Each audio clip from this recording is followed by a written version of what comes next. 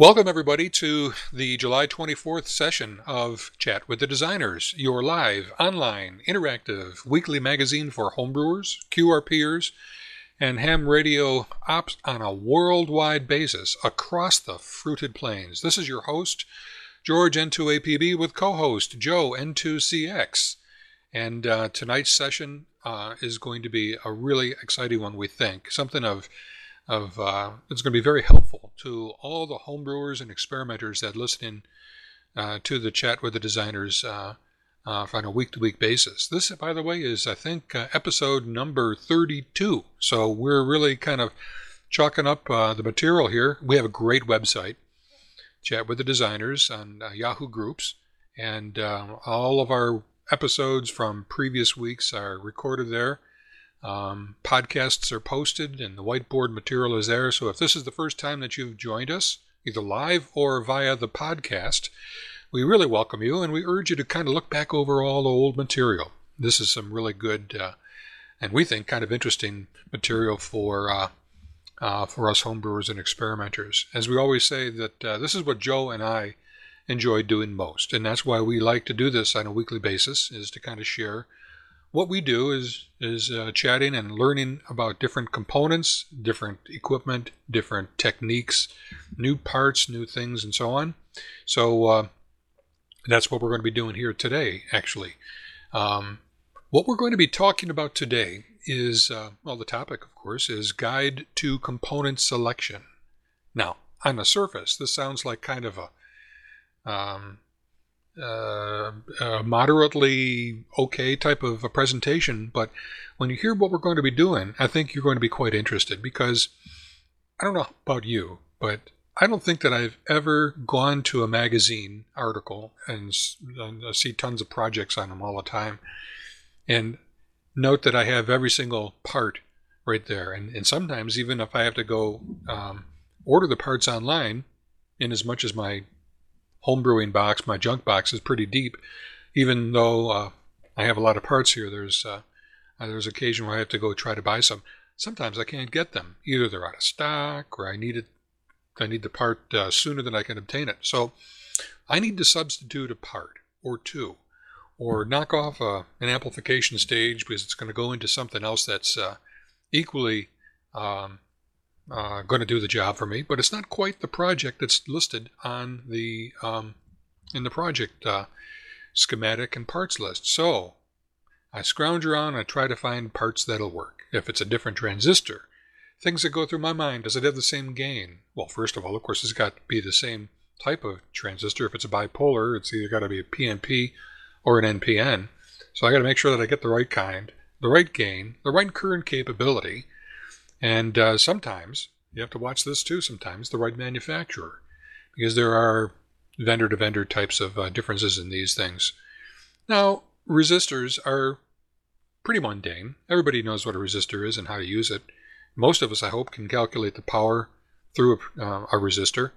But sometimes the network that the circuit is in is a little bit unusual, and sometimes it's a little hard to see what power requirements are necessary. For example, if you're pumping 2 or 5 watts into a pi attenuator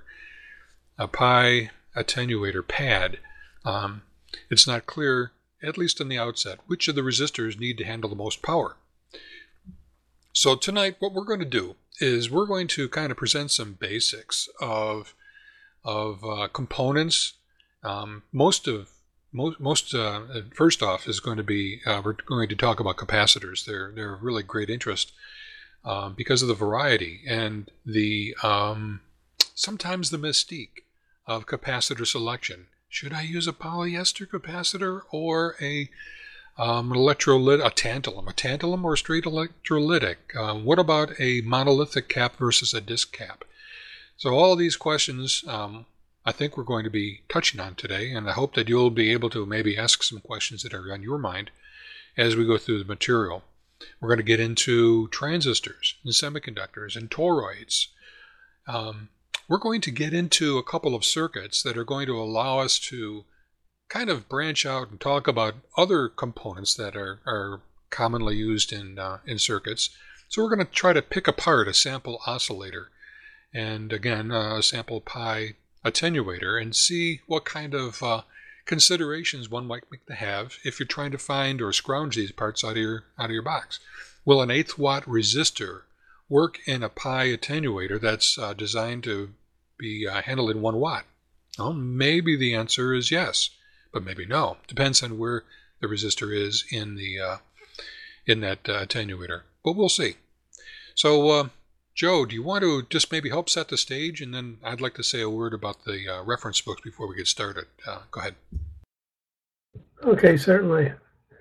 I have the benefit of having been a ham for, Lord, quite a few years now. I guess now I'm up to double QCWA status, 50 years. So I've had a lot of experience over the years with learning about components, trying to apply components. As George said, a lot of times trying to apply either what I have or what I can get readily available. And it's always a challenge to try to tailor exactly what you have to the task you want. There's a lot of skill, a lot of experience it takes to do that. So we're going to try to give you some background information, cover some highlights of what's important, what sorts of things you have to take into consideration in doing exactly this. And we do have some reference material on the whiteboard to guide us through it, and in several different areas, some things that are widely available on the web. And George is going to talk about some stuff that's you've got to purchase to get. And of particular interest to me is analyzing the several circuits we have at the end of the talk, where we can go through section by section in the circuit and describe each component in there and the different characteristics that are required of them. So you get a feel for what it takes to learn how to apply what's what. So I think George wants to begin with a couple of very good references, which are at the beginning of the whiteboard. Back to you, George. Yeah, thank you, Joe. Top of the whiteboard is a photograph of 2 books. And as I say there in the caption, if you purchase just one book in your home brewing lifetime, it should be one of these 2 particular books, and they are fabulous, each of them. The first is the Data Book for Homebrewers and QRPers by Paul Hardin, NA5N, and this has been around for a long time. In fact, I might even have the older book. I think he might have redone it. And Paul has been around for many, many years, just about as long as Joe has. And certainly here in the QRP world, he's a technologist and experimenter and designer of great fame in our ranks, if you haven't heard of him. He's been a little quiet lately, but he and his lovely wife run the QTTF, the QRP to the Field event every year, which I think just happened last month or so. But Paul publishes this book, and for some reason we're just not able to get a hold of him recently to see for the availability of them, but I'm sure that we'll have information about it shortly again. His book, and the one next to it, Electronics Bench Reference. His name is Dick Torme, and we'll find out his call sign, but Dick publishes this Electronics Bench Reference book.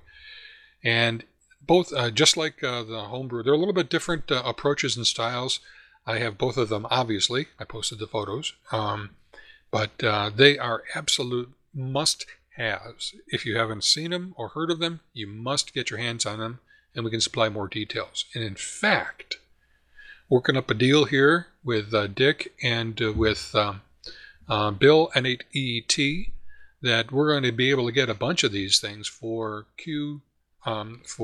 Chat with the Designers listeners here tonight. And we know who you are, of course, and you'll have an opportunity to maybe get the Electronics Bench Reference book at a slight discount if you're interested. So we'll talk about that later on. But I'll tell you, these books provide excellent references for the kind of parts that we use on a regular basis on the bench, from transistors to toroids to number of turns in a toroid to capacitor types, selection, sample circuits, you name it, and everything, and I say everything, is applicable to the kind of work that we do here in the ham radio homebrewing world. So, enough said of those. In fact, we pulled a couple of references, or a couple of diagrams from Paul's book, and I'll augment too with from Dick's book, now that we have approval to get it, to use some of the material on here, and you will be just astounded, I think. So, why don't we just get into things, and I'm going to turn it over to Joe in a second. We're going to talk first about capacitors. I think this is my own personal mystery of life, and or at least it has been in the past. I think I'm with Joe's able assistance over the years, I've been able to get a better handle on capacitors, which ones to use in RF, which ones are okay for audio, which type to use for the kind of signal for the kind of signal handling or filtering purposes. And there's a surprising number of capacitors, but maybe not so when you consider the different kinds of applications that we hams have in the RF and audio frequency world. So getting your hands around the capacitor types, and very simply too, some of the numbering for part values, will be extremely aiding, be of extreme assistance to you in your projects and building them up and measuring them and getting them all to work. So, Joe, do you want to kind of lead us into the capacitor world? And I think I still have some mystery left. So please excuse in advance some of the kind of like the basic questions that I might pump over to you, because they might have be relevant in your mind as well. Joe? Okay. Well, thank you, George. Oh, well, we're all learning all the time. Believe me, nobody knows everything about these components. You gain a certain amount of familiarity having played with them, but you can always learn something new, and particularly the surface mount components coming around in great profusion now. There's even more nuances to even capacitors. The first thing on the whiteboard shows a standard capacitor value table. And the listing here goes from 1 picofarad to 68 microfarads. If you look carefully, you notice the progression here. Starting with the lower values, we have 1 picofarad, 1.2 picofarad, 1.5, 1.8, 2.2, etc. And then up to the top value is 6.8. Generally speaking, it would normally go up to 8.2. I'm not sure why that's not in the table. But this is the EIA standard values, which are 10% values. If you notice the difference between each step, for example, between 1 picofarad and 1.2 picofarad, that's about a 20% jump. So a 10% tolerance component, 1 picofarad, at the high end of its tolerance range, would overlap with a 10% 1.2 picofarad at its lower tolerance range of about 10%.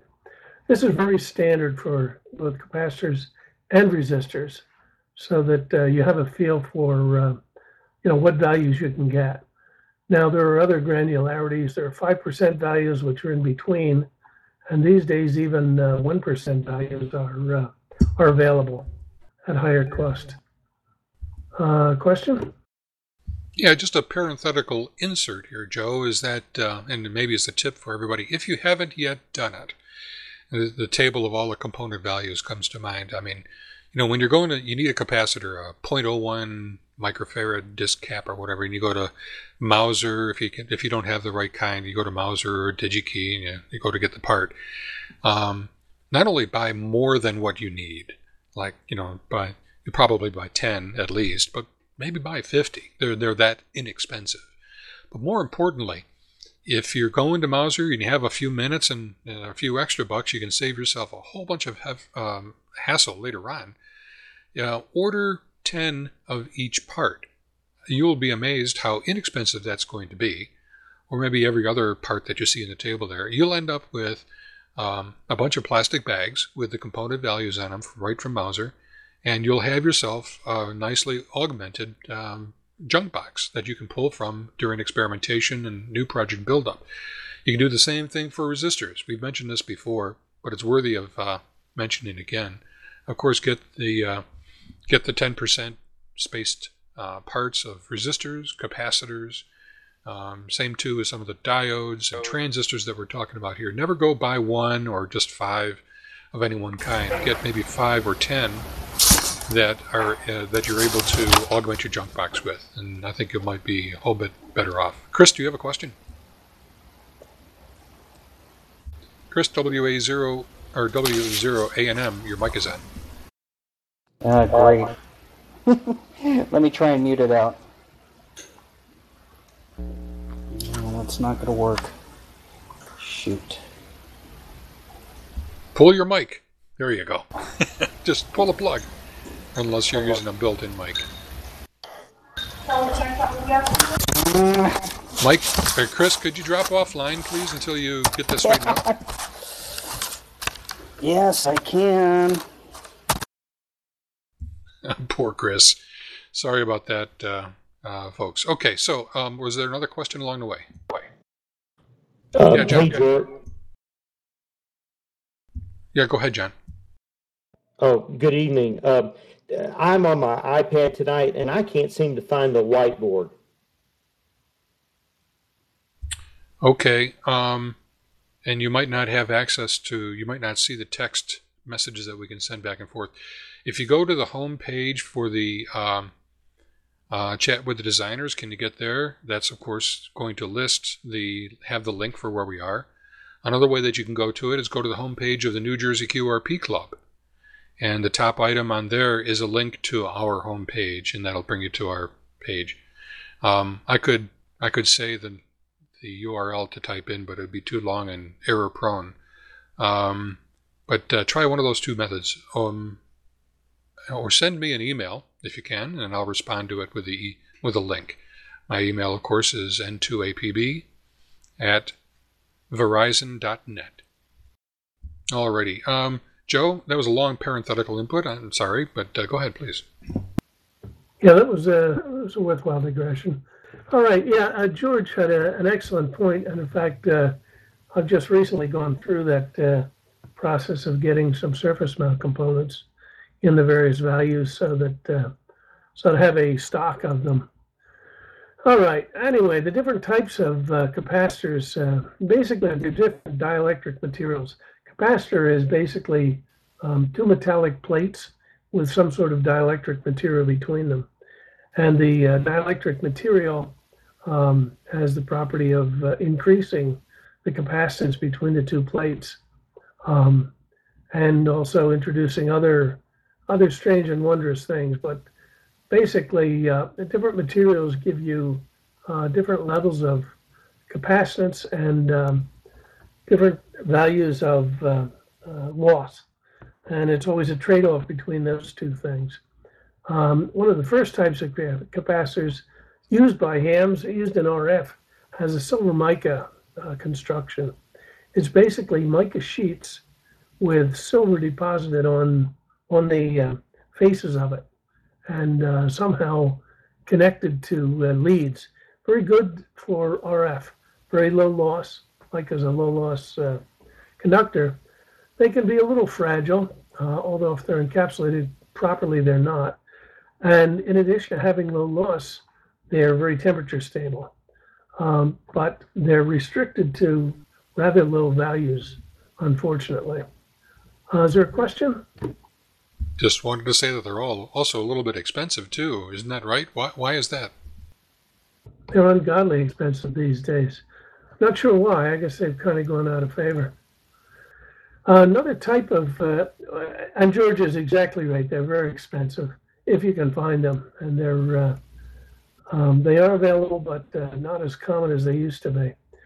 Another type of capacitance, dielectric in capacitors, is polyester film.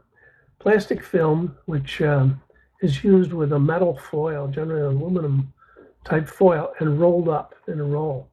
They have higher capacitance than the mica capacitors in the same volume, because the polyester film has a higher dielectric.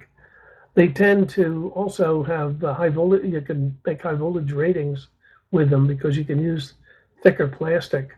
Downsides are that that rolled construction gives you a lot of inductance, so that they're of somewhat less use at RF than the silver mica. And they also tend to be a little more lossy than the silver mica. And unfortunately, having the thicker film there, the plastic film, it changes its characteristics with temperature. So they can be, unfortunately, not as stable with temperature as the mica. Another type of film capacitor is polycarbonate film, which is a different type of plastic. Polycarbonate is pretty good. They are very low dissipation. They have a very low loss. But again, if they're rolled capacitors, they tend to be poorer for RF, and they're expensive to manufacture. So they tend to be expensive and not yet much used by hobbyists. Comment, question? Yeah. Frankly, I still get it mixed up. Which are the applications that these caps are best used in? And I get my P's mixed up. So can you mention which is the favorite and most popular, most efficient, most common use of the capacitors? RF, audio, high cap, low cap. You've mentioned those. Okay, certainly. Yeah, the silver mica is used primarily for RF because it has low loss and is relatively stable.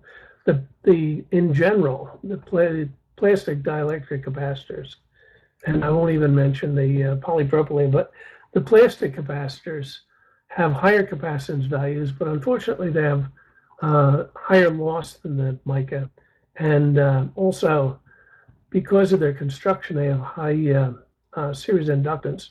So they tend to be used at audio frequencies. They're used for bypasses and for audio coupling, and to some extent for audio filters. Going to another type of dielectric, monolithic ceramic capacitors. And there are a whole series of ceramic dielectric capacitors. We have shown here as a rectangular one. There are also chip types these days, of course, without leads, and there are the older disc ceramics. There are probably 10 or 12 different kinds of, at least, types of ceramic capacitors. The one that we use for RF is called an NP0. The NP is negative positive 0, which means it has a nominal 0 temperature coefficient. It doesn't vary almost at all with temperature. There is a slight variation, but it's very small. They also tend to be very low loss at RF, so they're very good for that. Other things, you'll see there's a X7Z and an N5U, a Y5U, which are other, what they call higher K dielectric capacitors, which are, they give you higher capacitance in the same volume, but unfortunately they have higher loss at RF, and they also have very high temperature coefficients. They might change over a 10 degree C range, they might change 10% in capacitance. So if you have a filter with them in there, they'd be very lossy, and it would detune very badly with temperature. So you would try to go with the NP0s if you possibly could. Another disadvantage of the high K dielectrics people have found with, particularly with regen and direct conversion receivers, they tend to have a piezoelectric characteristic, which means if they're tapped, just the physical motion of the capacitor, having them tapped, generates a tiny little voltage. So that'll be, unfortunately, it'll be present if you have a high gain audio amplifier, you'll hear a tapping sound.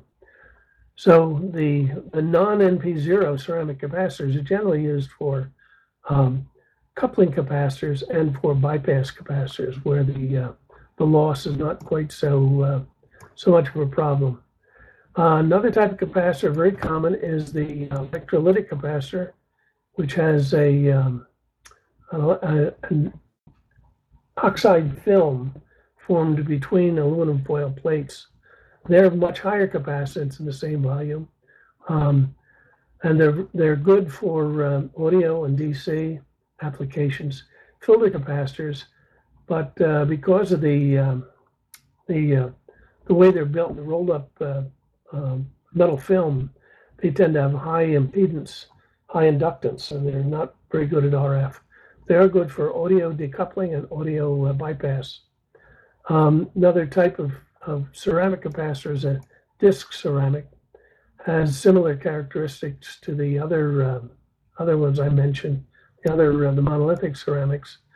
Finally is tantalum capacitors, which are like an electrolytic, but they're a solid structure of metal, oxidized tantalum between plates in there.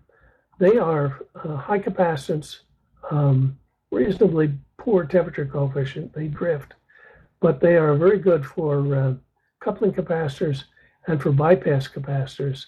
And they have low loss up into RF when they're used for bypass capacitors. But they're too lossy for tuning, and they have a little more loss than the NP0. I'm going to break at this point for questions. I see George is clicking his mic. He's chomping at the bit. Go ahead. Yeah, go ahead, Nick. You first. All right. I hope my audio is coming through. My question is back to the silver mica. Now, me being a sort of an old guy that's new, I used to strip the daylights out of radios, and I still do. Silver micas were so precious because they were so expensive to me as a kid. They were the first things out of a radio next to the vacuum tubes. And to this day, I still have quite a few silver micas. So I'll say I have quite a few, maybe on the order of 20 to 50 of them. But what can we use today when those supplies are depleted, or we just have to use something else? Over. Yeah, that's always a problem. I've got the same thing, and I have a pile of silver micas, both the postage stamp and the orange drop types. Generally, what's used these days is NP0 ceramic capacitors, and they're generally available up to 100 volts or so for higher voltage applications, and for more power. They're capacitors made with a glass dielectric. I've used them in some mil-spec design. But for the most part, what you'd use would be to use NP0 ceramics, or scrounge around and try to find a specific higher voltage, higher capacitance silver mica and pay the price. So the NPOs are good enough then for stability of the way they manufacture them. Probably today's specs, they're good enough, whereas years ago, when I was a lot more active than I am today, the NPOs were cheap, dirt cheap, but their tolerances were just, ungodly. You might look at 1 pico and be plus or minus 20% easily at the 1 picofarad level, and then of course your frequency determining device that I'd be using for that would be so far off, it was just unacceptable. Over. Yeah, the NP0s these days are much improved, and a lot tighter tolerances available. And if you want the ultimate, you go to a chip capacitor where with the same dielectric, but then of course there's a mounting problem. Roger that. Okay, thank you. I'm done with that question. Okay, George, you'll want to hop in some more. Well, I was just going to be moving us along a little bit, Joe, but I'm really interested, before we leave capacitors, to understand the difference between electrolytic and tantalum, when one should use the tantalums, which are more expensive and special in a certain way. Go ahead. Yeah, generally speaking, you can use a tantalum anywhere you'd use an electrolytic. In mill design, they're particularly useful and used quite a bit because they have less loss and a high capacitance in a given volume. They also have the advantage of longer life. Electrolytics can dry out after a while, and in fact there have been some cases of some poorly manufactured electrolytic caps used in some computer power supplies where they haven't even lasted a year. So quality problems aside, electrolytics are good for general use. You go to tantalums if you can afford them or if you have a source. and you want a capacitor that will be a good bypasser coupling higher in frequency than audio. For the most part, for ham use, electrolytics are just fine. Okay, that's good. And one last question, and then I'll take it over for toroids for a little bit to kick off that topic. And this is a curiosity that's been with me. Some electrolytics are indicated without polarity. What is it? How is it that an electrolytic capacitor cannot have a polarity at times? Okay. They're used in audio applications for when you want to pass AC through. And what they do is they put two electrolytic capacitors in there back to back, positive to negative in series, so that you get half the capacitance. And the one that is reverse biased, so to speak, when on one part of the cycle almost acts like a diode. And then on the other half of the AC cycle, it acts like a capacitor, and the first one acts like a diode.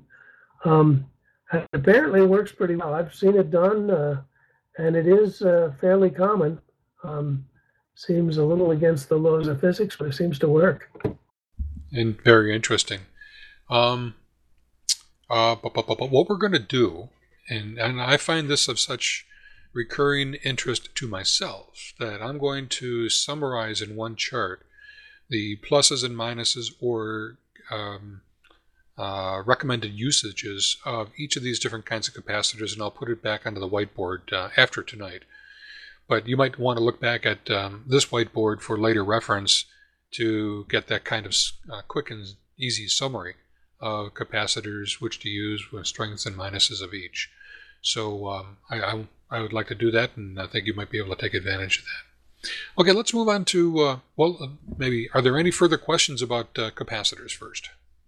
Air variable capacitors. I know you guys have used the small little polypropylene type, and I was wondering, they're getting so expensive anymore. What do you guys do for that?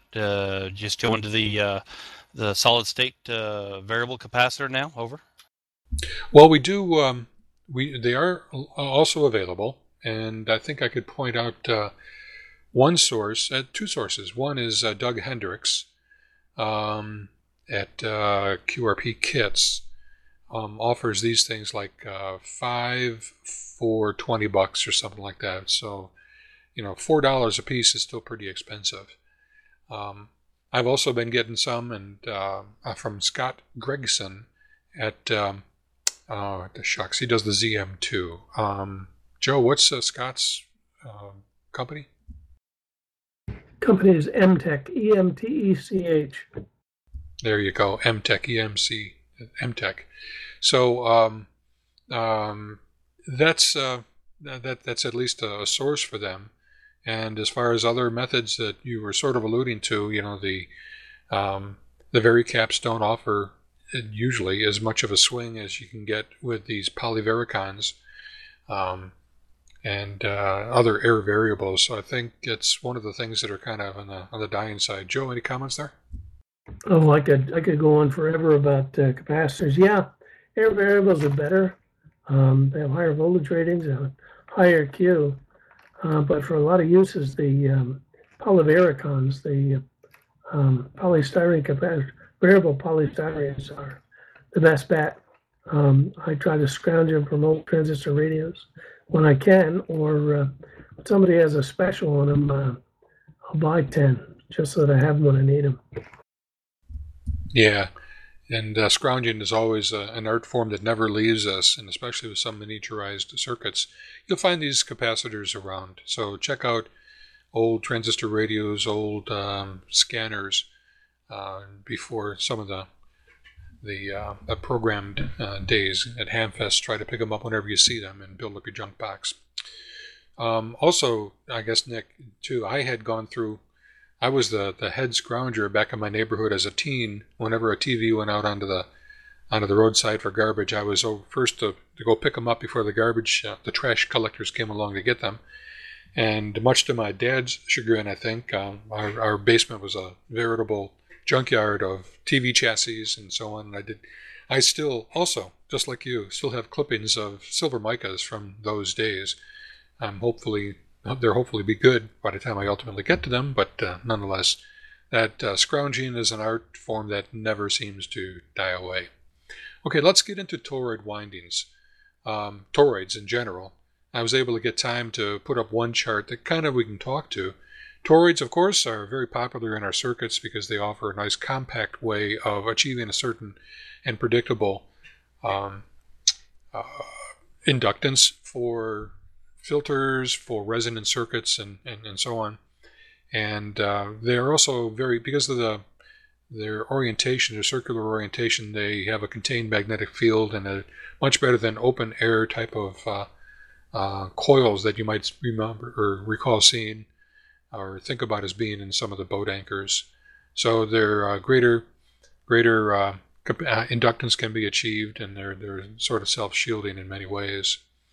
Today we've got toroids that we get in different sizes, as the chart indicates. T37 for T44, T50 for half inch, T68 for 0.68 inch, and the more the larger the diameter of that toroid, the more winds you can put on it, and hence the bigger the inductance. Now the inductance is a matter of how many turns you put along a toroid whose core has a certain permeability, and that permeability is can be indicated as the A sub L column, and there you see the different range of permeability going from 6 up to 40. And if you want a certain inductance, for example, let's just go 0.26 microhenries,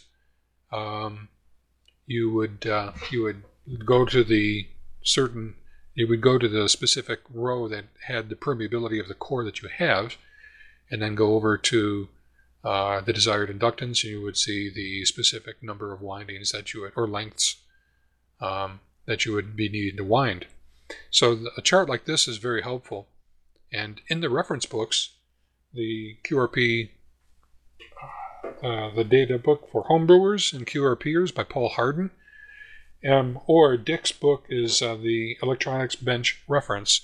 Each of those have tables that represent nice formulas and nice charts that you can very quickly come to a given inductance for your toroid. Now, suppose you had a project that specified that you would use a 0.37 or a T37 diameter type of inductor or toroid, and in order to get a certain amount of inductance, but you don't have any T37s, maybe you only have a T50. These are very common diameters, so a T50. Now T50 is, I guess they're going to have the same permeability because it's the same material, I'm guessing there, Joe, but the number of windings may differ. Joe, can you comment on that and correct me right here? Certainly, yeah. Indeed, the permeability is the same for the different core sizes, but since the winding that each turn is larger in diameter, it encompasses more volume of the dielectric material. So the larger the toroid, the higher the inductance per turn. Excellent, that's right. Some of the things that you think about, but you don't really think overtly about them, and that's exactly right. Another thing to really watch out for when it comes time for component selection or alternate component selection is the mix of the toroid. In simple terms, it's not shown necessarily on this table, but the certain frequency range would be indicated by a toroid being colored red, a mix of 2. Another type of toroid with a higher frequency range would be a yellow, and I'm sure you've seen red toroids and yellow toroids and white toroids, and each of these have different frequency ranges that are pretty darn important to consider when using a substitute toroid. So if you don't, in my simple example, if you don't have that T37, you can indeed go to T50, making sure that by definition it's going to have the same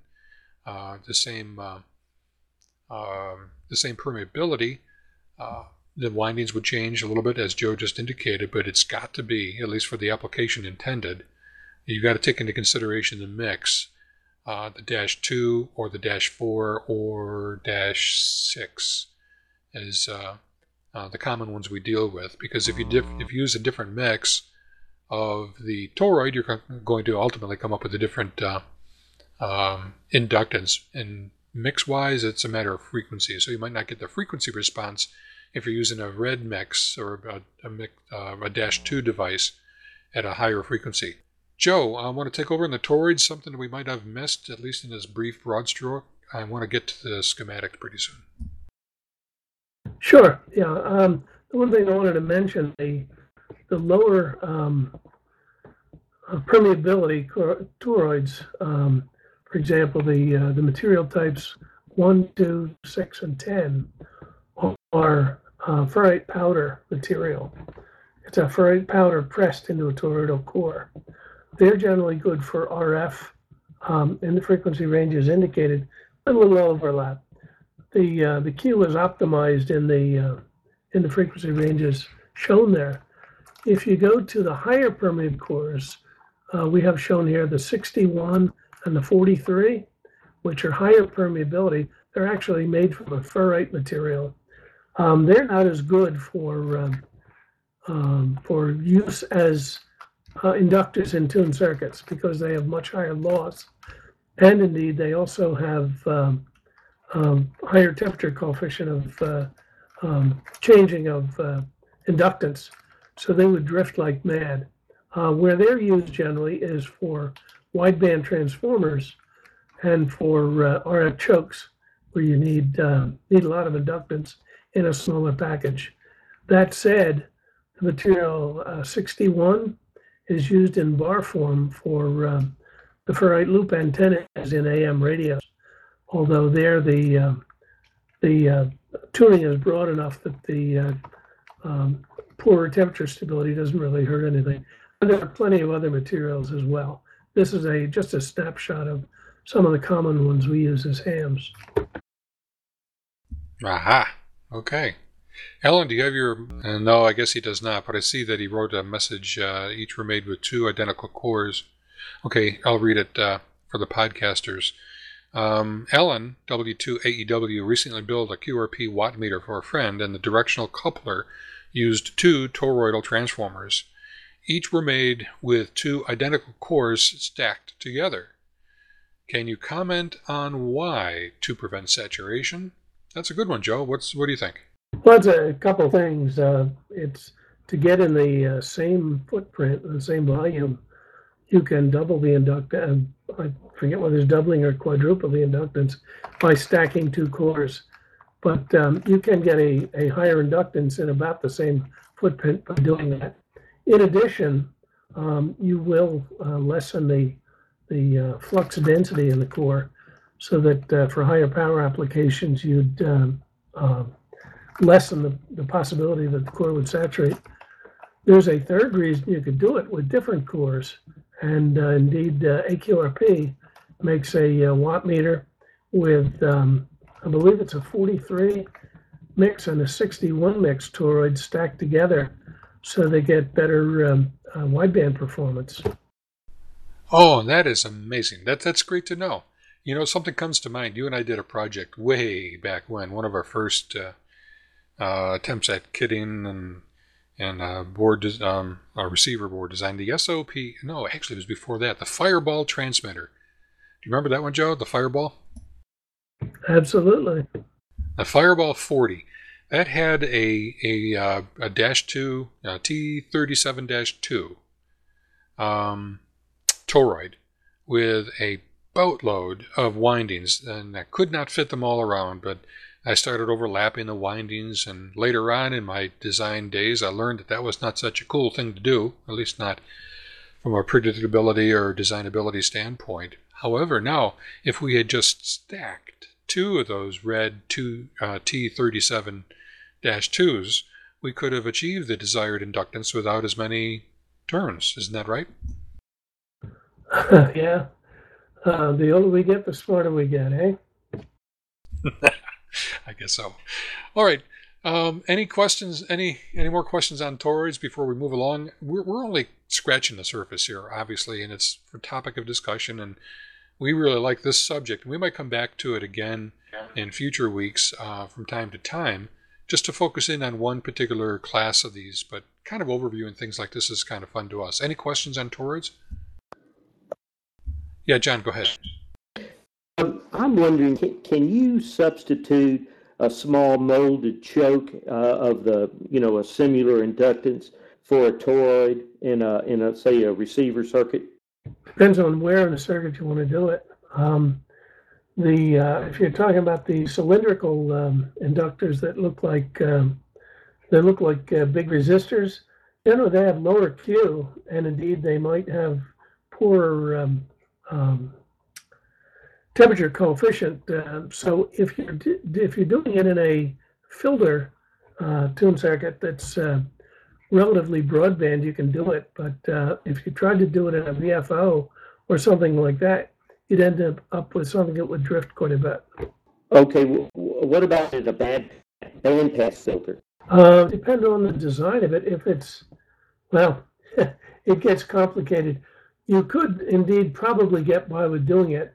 The only issue would be that if it were in a power handling application, you might not be able to pass enough power through the inductor. The core loss might be too high, or the series loss might be so high that it would overheat. Okay, great. Well, I'm just looking for a lazy man out. Okay, good enough, John. Nick, you had a quick one here. Yeah, I just would like to say, guys, I really would love to see you guys talk more about the tellurids. I can't even say the darn things right. Predominantly because I think they're a great device.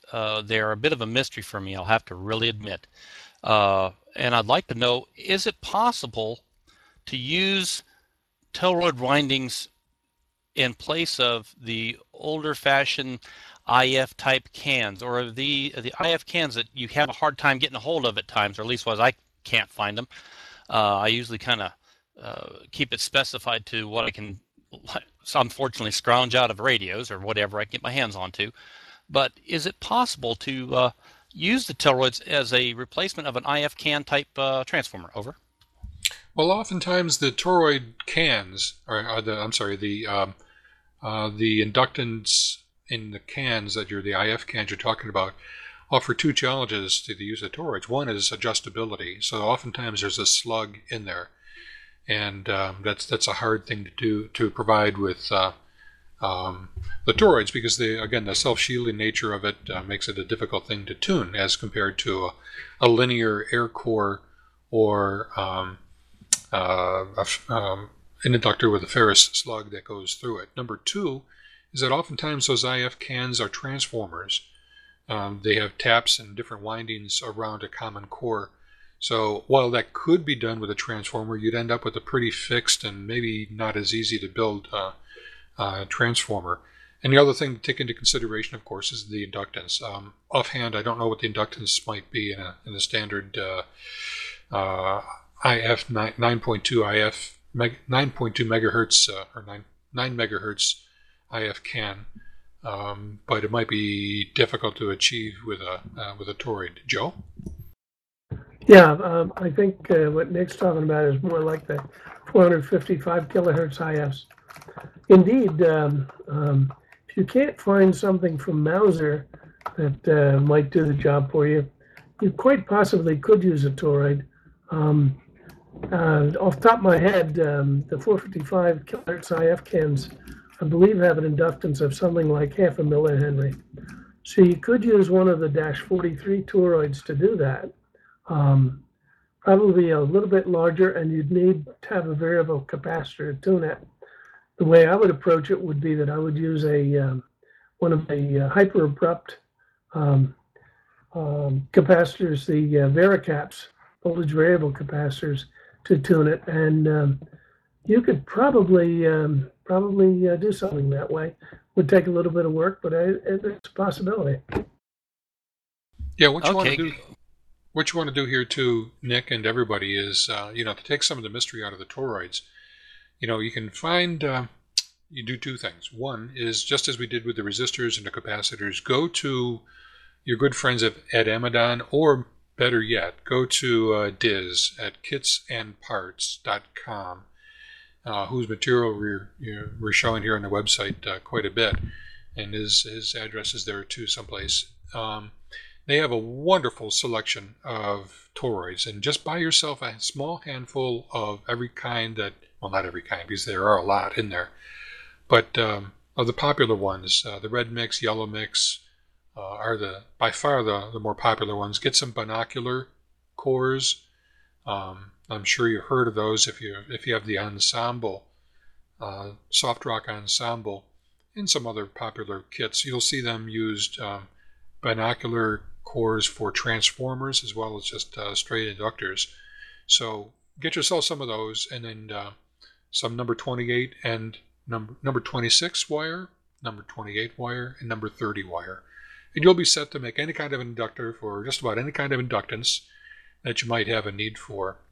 And, in general, just hitting the inductance target is usually the goal. But if you take care to use the right formulas that you would get from the second point of my comment here, is get the darn book. Get those data books. Or once again, go to Diz's site, kitsandparts.com, and you'll see that there's a wonderful toroid winding calculator. So all you need to do is select what kind of inductor that you have, and then what the desired inductance is, and it will tell you the number of windings to put on. And windings are not that bad. They're not that hard to put on there. It's your fingers get numb to it, but it's an easy thing to do, and you can whip those things off pretty easily. What I'd like to do is to move to our last section for tonight, which is not the schematics. We're going to save the schematics for another night, Joe. I hope you don't mind. But I'd like to go through the semiconductors. Again, from kitsandparts.com website, we have a listing of popular, and I mean really popular, semiconductors. I'm going to turn it over to Joe here in a minute, but I'm looking down here, and I can think of a circuit or a project for every single one of those parts I see there. And maybe that would be kind of a fun thing to do, Joe, if between the two of us and maybe some of the attendees here, we could kind of list a project that uses some of these components, and you might be able to see how the component is used. And just off the top of my head, I see a diode there, the 1N5711. It's a Schottky signal diode. Question I've been meaning to ask for such a long time, kind of along the basic line, Joe, and is why the heck are there so many different variants of diodes? Now, obviously, we see some power handling variances and so on, but we see some Schottky diodes, not in this list here, but we know that they are in existence. Schottky diodes, germanium diodes, and of course silicon diodes. There's diodes in small form factor packages, and there's big diodes with power handling capabilities, and there's diodes with variable capacitance based on the kind of voltage you applied on there. So in general, can you kind of comment on the plethora of diodes that we have? Shucks, I think you're answering your own question, George. Yeah, there's a whole spectrum of diodes for various purposes. Generally speaking, the difference is the internal construction of them. The older days, they used to use germanium because it was easy to make diodes. They used a point contact type construction, which was almost like the cat's whisker, where they had a chunk of germanium and a little finger of wire touched down on it. And at least for the point contact diodes, they sent a little current through, which welded the wire onto the germanium material, and it formed a junction there. Germaniums were some of the original diodes, easy to make, had fairly good high frequency performance, but they tended to be leaky. They had a very low reverse resistance, so they weren't as good. Silicon diodes came along where there were more sophisticated manufacturing techniques, and then they were tailored in a number of different configurations for big fat ones for power, smaller ones with low capacitance for high frequency use, and different doping to give them other characteristics, such as a Zener diode, which is a reverse breakdown diode that has a properly controlled doping in there, where when you pass a given current through, it tries to maintain a constant voltage. And other diodes, such as the voltage variable caps, the so-called VARA caps, have a junction width in there that's carefully controlled so that the width of the PN junction, when it's reverse biased, varies in thickness according to the applied voltage. So it's like moving plates of a capacitor together and apart so that you can tune them like that. There are a number of other diodes, but those are the main things. The exact doping profile determines the type of use it's used for, and the size, the thickness, and the heft of it has to do with the voltage rating and the power handling capability. So that's basically it for diodes. And even within, for example, Schottky diodes, there are gradations of forward voltage drop and capacitance so that they're tailored for different applications. Back to you, George. Shamu, I love it. Sometimes our audio does come across that way, doesn't it? Shamu, the what is it? The killer whale, and whatever. I don't know if you had mentioned it, Joe, but the PIN diode. And there's a couple of them listed here. You and I have an upcoming episode that we are preparing for that's talking about electronic switching, which of course has PIN diodes as an integral part of the techniques there. Can you comment on the PIN diode? Sure. Indeed, that's another example of a different structure. The PIN stands for PIN, where P is positive doped material, N is negative doped material. They're normally cheek by gel. They're normally right next to each other.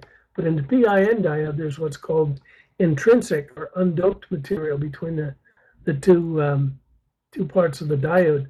What this does is when you forward bias it, not to get too long-winded and technical here, but the idea is when you forward bias it, the electrons flowing through the intrinsic material are rather slow, so that the net effect is when you forward bias it and you pass RF through there, in a normal diode, the electrons and holes recombine very quickly.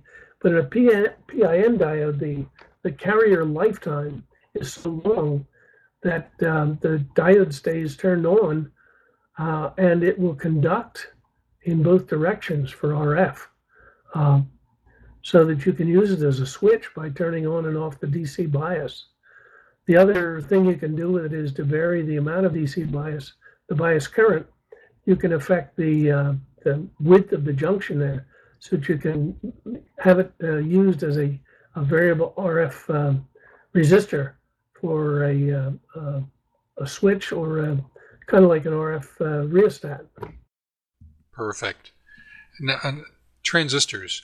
There was a transistor that Heathkit used very often, of course, way back when. It was an MOS something or other that was it was a good performer. It was kind of static sensitive, as I recall, but you can no longer get it. And there are some projects that I've run across that call for that. What can we use in its place? The typical is 2N7000, or there's one that we use in the Rainbow Tuner. I forgot what that one is, but first of all, can you remember the transistor that I'm trying to recall, and then what can we use to replace it? As I recall, it was It was in the SB303. I think I lived in several lifetimes inside that circuit back when I had that receiver, and it was a 4-pin device. It was a four-leaded device in a can. It looks something like the 2N5109 pictured here on the whiteboard, but it's a MOSFET, and I just can't remember. But anyways, a popular FET in use today is the 2N7000. Can you comment on its ubiquity? Yeah, let me go back to the dual gate MOSFET. Not sure what the Motorola one was, but the popular RCA one was a 40673. That's or it. a 2N I forget the 3N100. I'll give you a couple of them, George. But there's a British manufacturer makes off the top of my head, I don't exactly remember the number, but it's something like a BF92, which is in a little different package, but very similar electrically. I just saw its use discussed on, I believe, the GQRP list. Now, what do you want me to talk about next? Well, just in general, the ubiquity, how often and how pervasive we can use the 2N7000, particularly as a switch. I use them a boatload as switches coming from microcontrollers. In the past, we used to use bipolars to provide switching capability for external circuits, maybe relays or LEDs. But today we can use 2N7000 pretty easily just by connecting its gate to the microcontroller, maybe at most with a 1 mega ohm resistor from the gate to ground. Oh yeah, 2N7000 is a goodie. The one we used in the Rainbow Tuner was the VN10K, made by Siliconics originally. The beauty of the single gate MOSFETs is that they're so-called enhancement mode devices. They are they're basically off until you forward bias until you apply a positive bias to the gate. It's still got a very high impedance, but if you apply a 5-volt signal to the gate, it turns on the source to drain, the cathode to plate circuit, if you will, with a very low resistance of 10 ohms or so. So they're extremely good for switches. They have a little high capacitance. They're not great for RF, although Steve Weber, among others, have paralleled them and used multiples of them for switching mode transistors in RF power amps at HF. Very good, very handy, and they have the beauty that all you have to do is apply a very low current voltage to turn them on, and they have a low on resistance, whereas a bipolar transistor would have a low impedance and wouldn't have as much gain. You'd have to apply more soup to them and supply a fair amount of current to turn them on to have equivalent on resistance. Very handy transistor and dirt cheap. Indeed, one of those that you want to buy a good big handful of, because you can use it in so many applications. In fact, every one of these devices on this in our semiconductor section is probably a pretty darn handy device to get. They're relatively inexpensive. For example, a 2N7000, $25 for $350. The BS170 is used very, very often in the soft rocks. The J310s, likewise.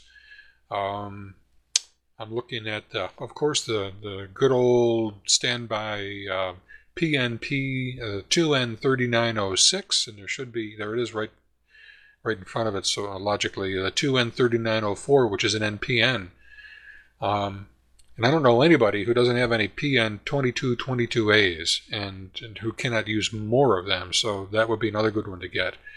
I see the 2N5109. We use that RF amplifier transistor in the back in the Fireball 40 days, a Fireball 40 transmitter that we did with the New Jersey QRP. We did a Fireball amp, an FB40 amp, and I bought a whole bunch of the 2N5109s and I still have some left, but nonetheless, that was a great performer to give us about, Joe, what was that about? Was that a 1 watt output? No, heavy, more than that.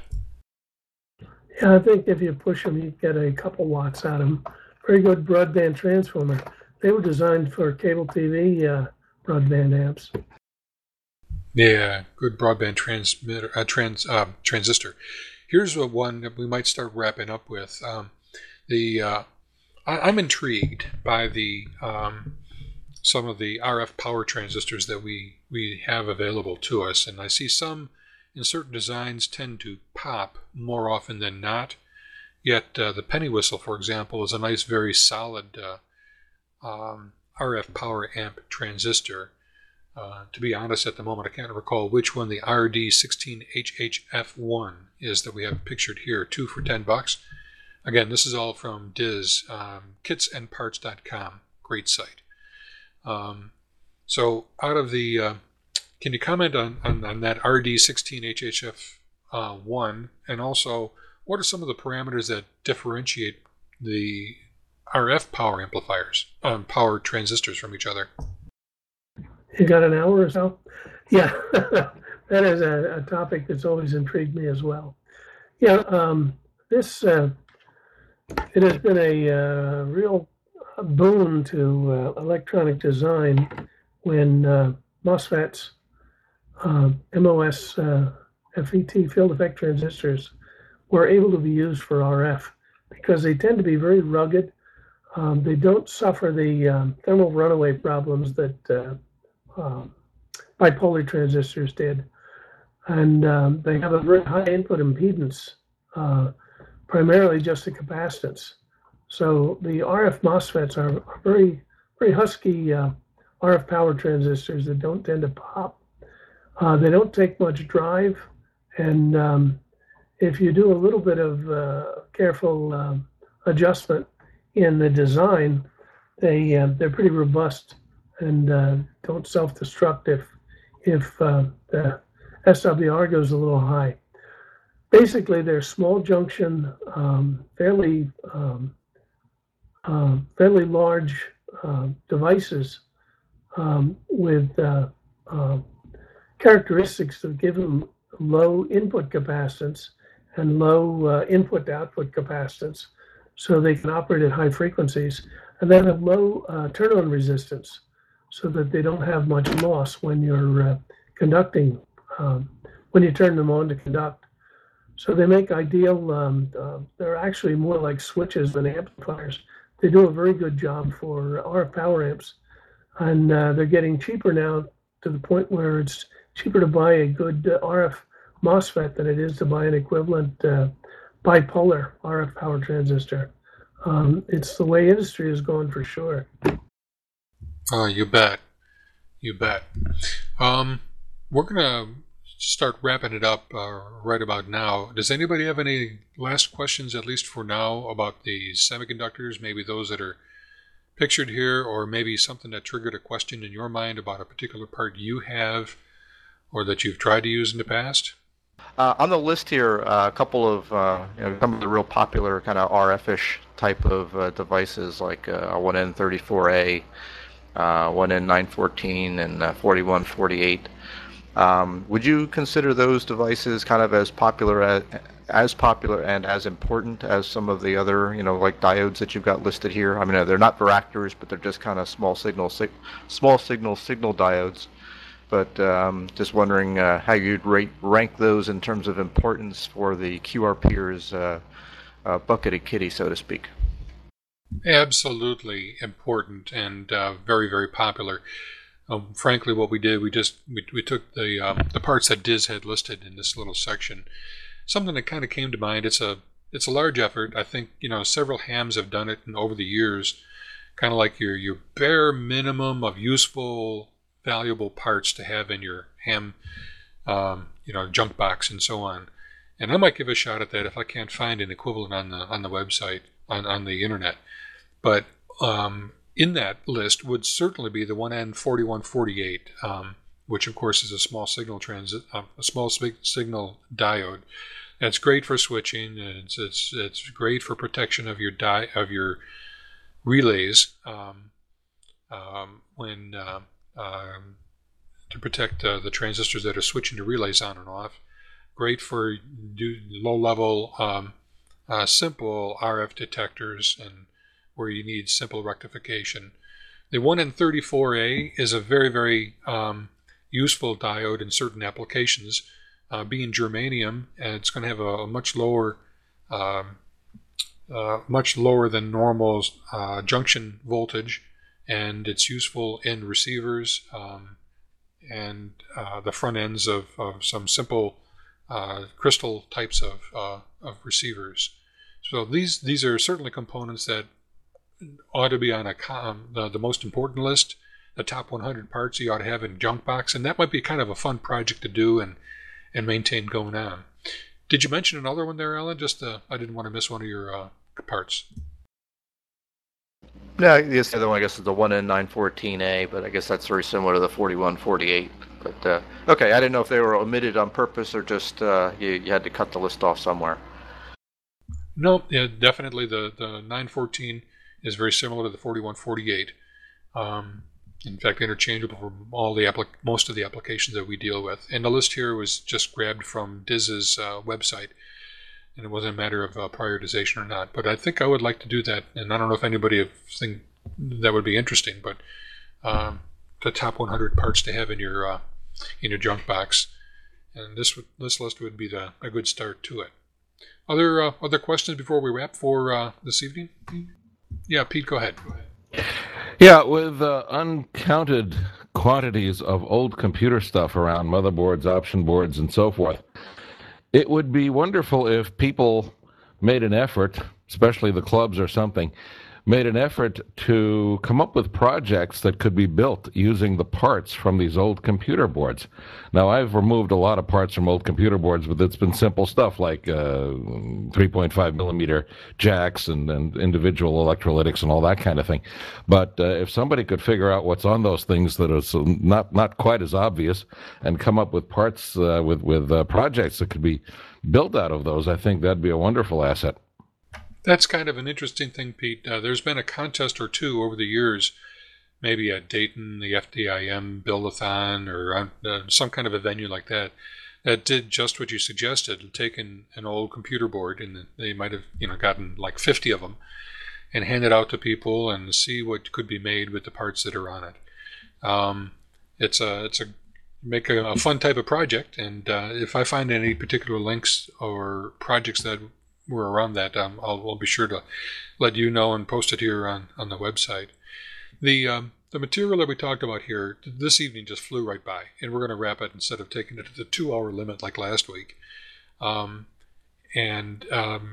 This has given me the idea, and I've had some out-of-band types of comments already this evening that say, hey, let's, I forgot who it was, Nick said, let's talk more about toroids. So we're going to take a couple of topics in the future, not necessarily next week, but in the future, occasionally we're going to take a topic like toroids and microcontrollers, and we're going to drill down into those and have good comparison types of charts and discussion, tips and tools for how to easily use those components or figure out what values they are or what values you want them to be. And it'll be a little bit deeper than this discussion. This seemed to fly by so fast, I think that we're just kind of glossing over everything. But maybe we're hoping that it's given you some ideas for maybe some of the components that we did talk about, and maybe a little bit of confidence in going and grabbing a part and grabbing maybe not the same part, but using it in a way that you wasn't originally specified. I can't tell you, there's and I won't name names, but a couple of guys called me, not from this group, but a local club. And they sort of ask, can I use this or that? And the answer is somewhat obvious, at least to me and hopefully to us here. But I guess I would urge you to look at the specs. And it's really simple to grab a spec sheet on any of these parts that you've seen here, the semiconductors or the toroids, and especially so if you have those data books that we mentioned, and look up the part. And you'll see some of the important characteristics. And if you do the same for the part that you're trying to replace, you can see where it differs. And, if the part you're trying to replace, for example, a simple example, has a 1 watt requirement, and all you have is a 2 watt resistor instead of the 1 watt resistor, the answer should be quite obvious that sure, you can probably, with great confidence, use a 2 watt resistor in place of the 1 watt resistor that was called out in the part spec. Now that's a simple example, but by the way, that was a real example that somebody asked me about. So look at the specs, a little common sense, and if you have a question along the way, ask us. Post it on the Chat with the Designers list on the Yahoo groups, or write to Joe and or me with a question. We'd be glad to help you out. In fact, we'd be tickled that you were kind of stimulated by the discussion here on the show. So I wanted to mention that, let's see, two things. First of all, I wanted to mention just a little bit more about the electronic data book. Dick and Bill have made it available, have made it possible for me to get a bunch of these books at a slight price reduction, and that's what Bill's comment on the text portion of the client here was about. And if you are tuned in here tonight, and because there's only a limited number of books that we have, we can't really offer this all to the podcast listeners as well, unless there's extra books, and we'll let you know. But if you're tuned in here tonight, you'll be able to get a slight discount on the Electronics Bench reference. Very much thankful to Dick. I keep forgetting Dick's last name, and Bill for doing that. So Dick Torme, I hope I'm pronouncing that right, is generously getting this book available to us at a slight discount. And if you don't have it, it's a wonderful book to have. We have questions into Paul Harden, NA5N as well, but I haven't been able to catch up with him. Maybe we'll be able to swing a similar deal for that. So that's it for the books. And the last piece of news that I wanted to kind of update you on, I've been receiving a ton of questions and interest in the GPS modules that we talked about in the previous weeks. So wanted to give you a bit of an update on the game plan for that. If you're interested in getting one of those nifty uBlox 6, UBLOX-6 GPS module, and that was that is being arranged by our good friend here, JJ, Joe Jessen, KC2VGL, right here in the list tonight.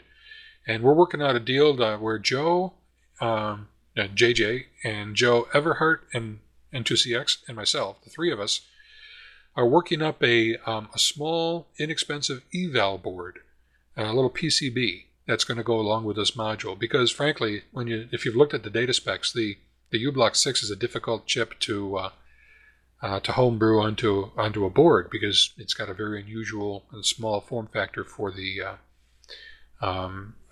package. So we figured that we'd put together a small evaluation board that we can put out with the module, and that will enable you to attach the GPS module and add some standard stuff, like power supply regulator and what connectors and whatnot. And you'll be able to kind of do some experimenting with the GPS module. I have one here, and I've been playing with it for the last week and a half or so, and I am just tickled.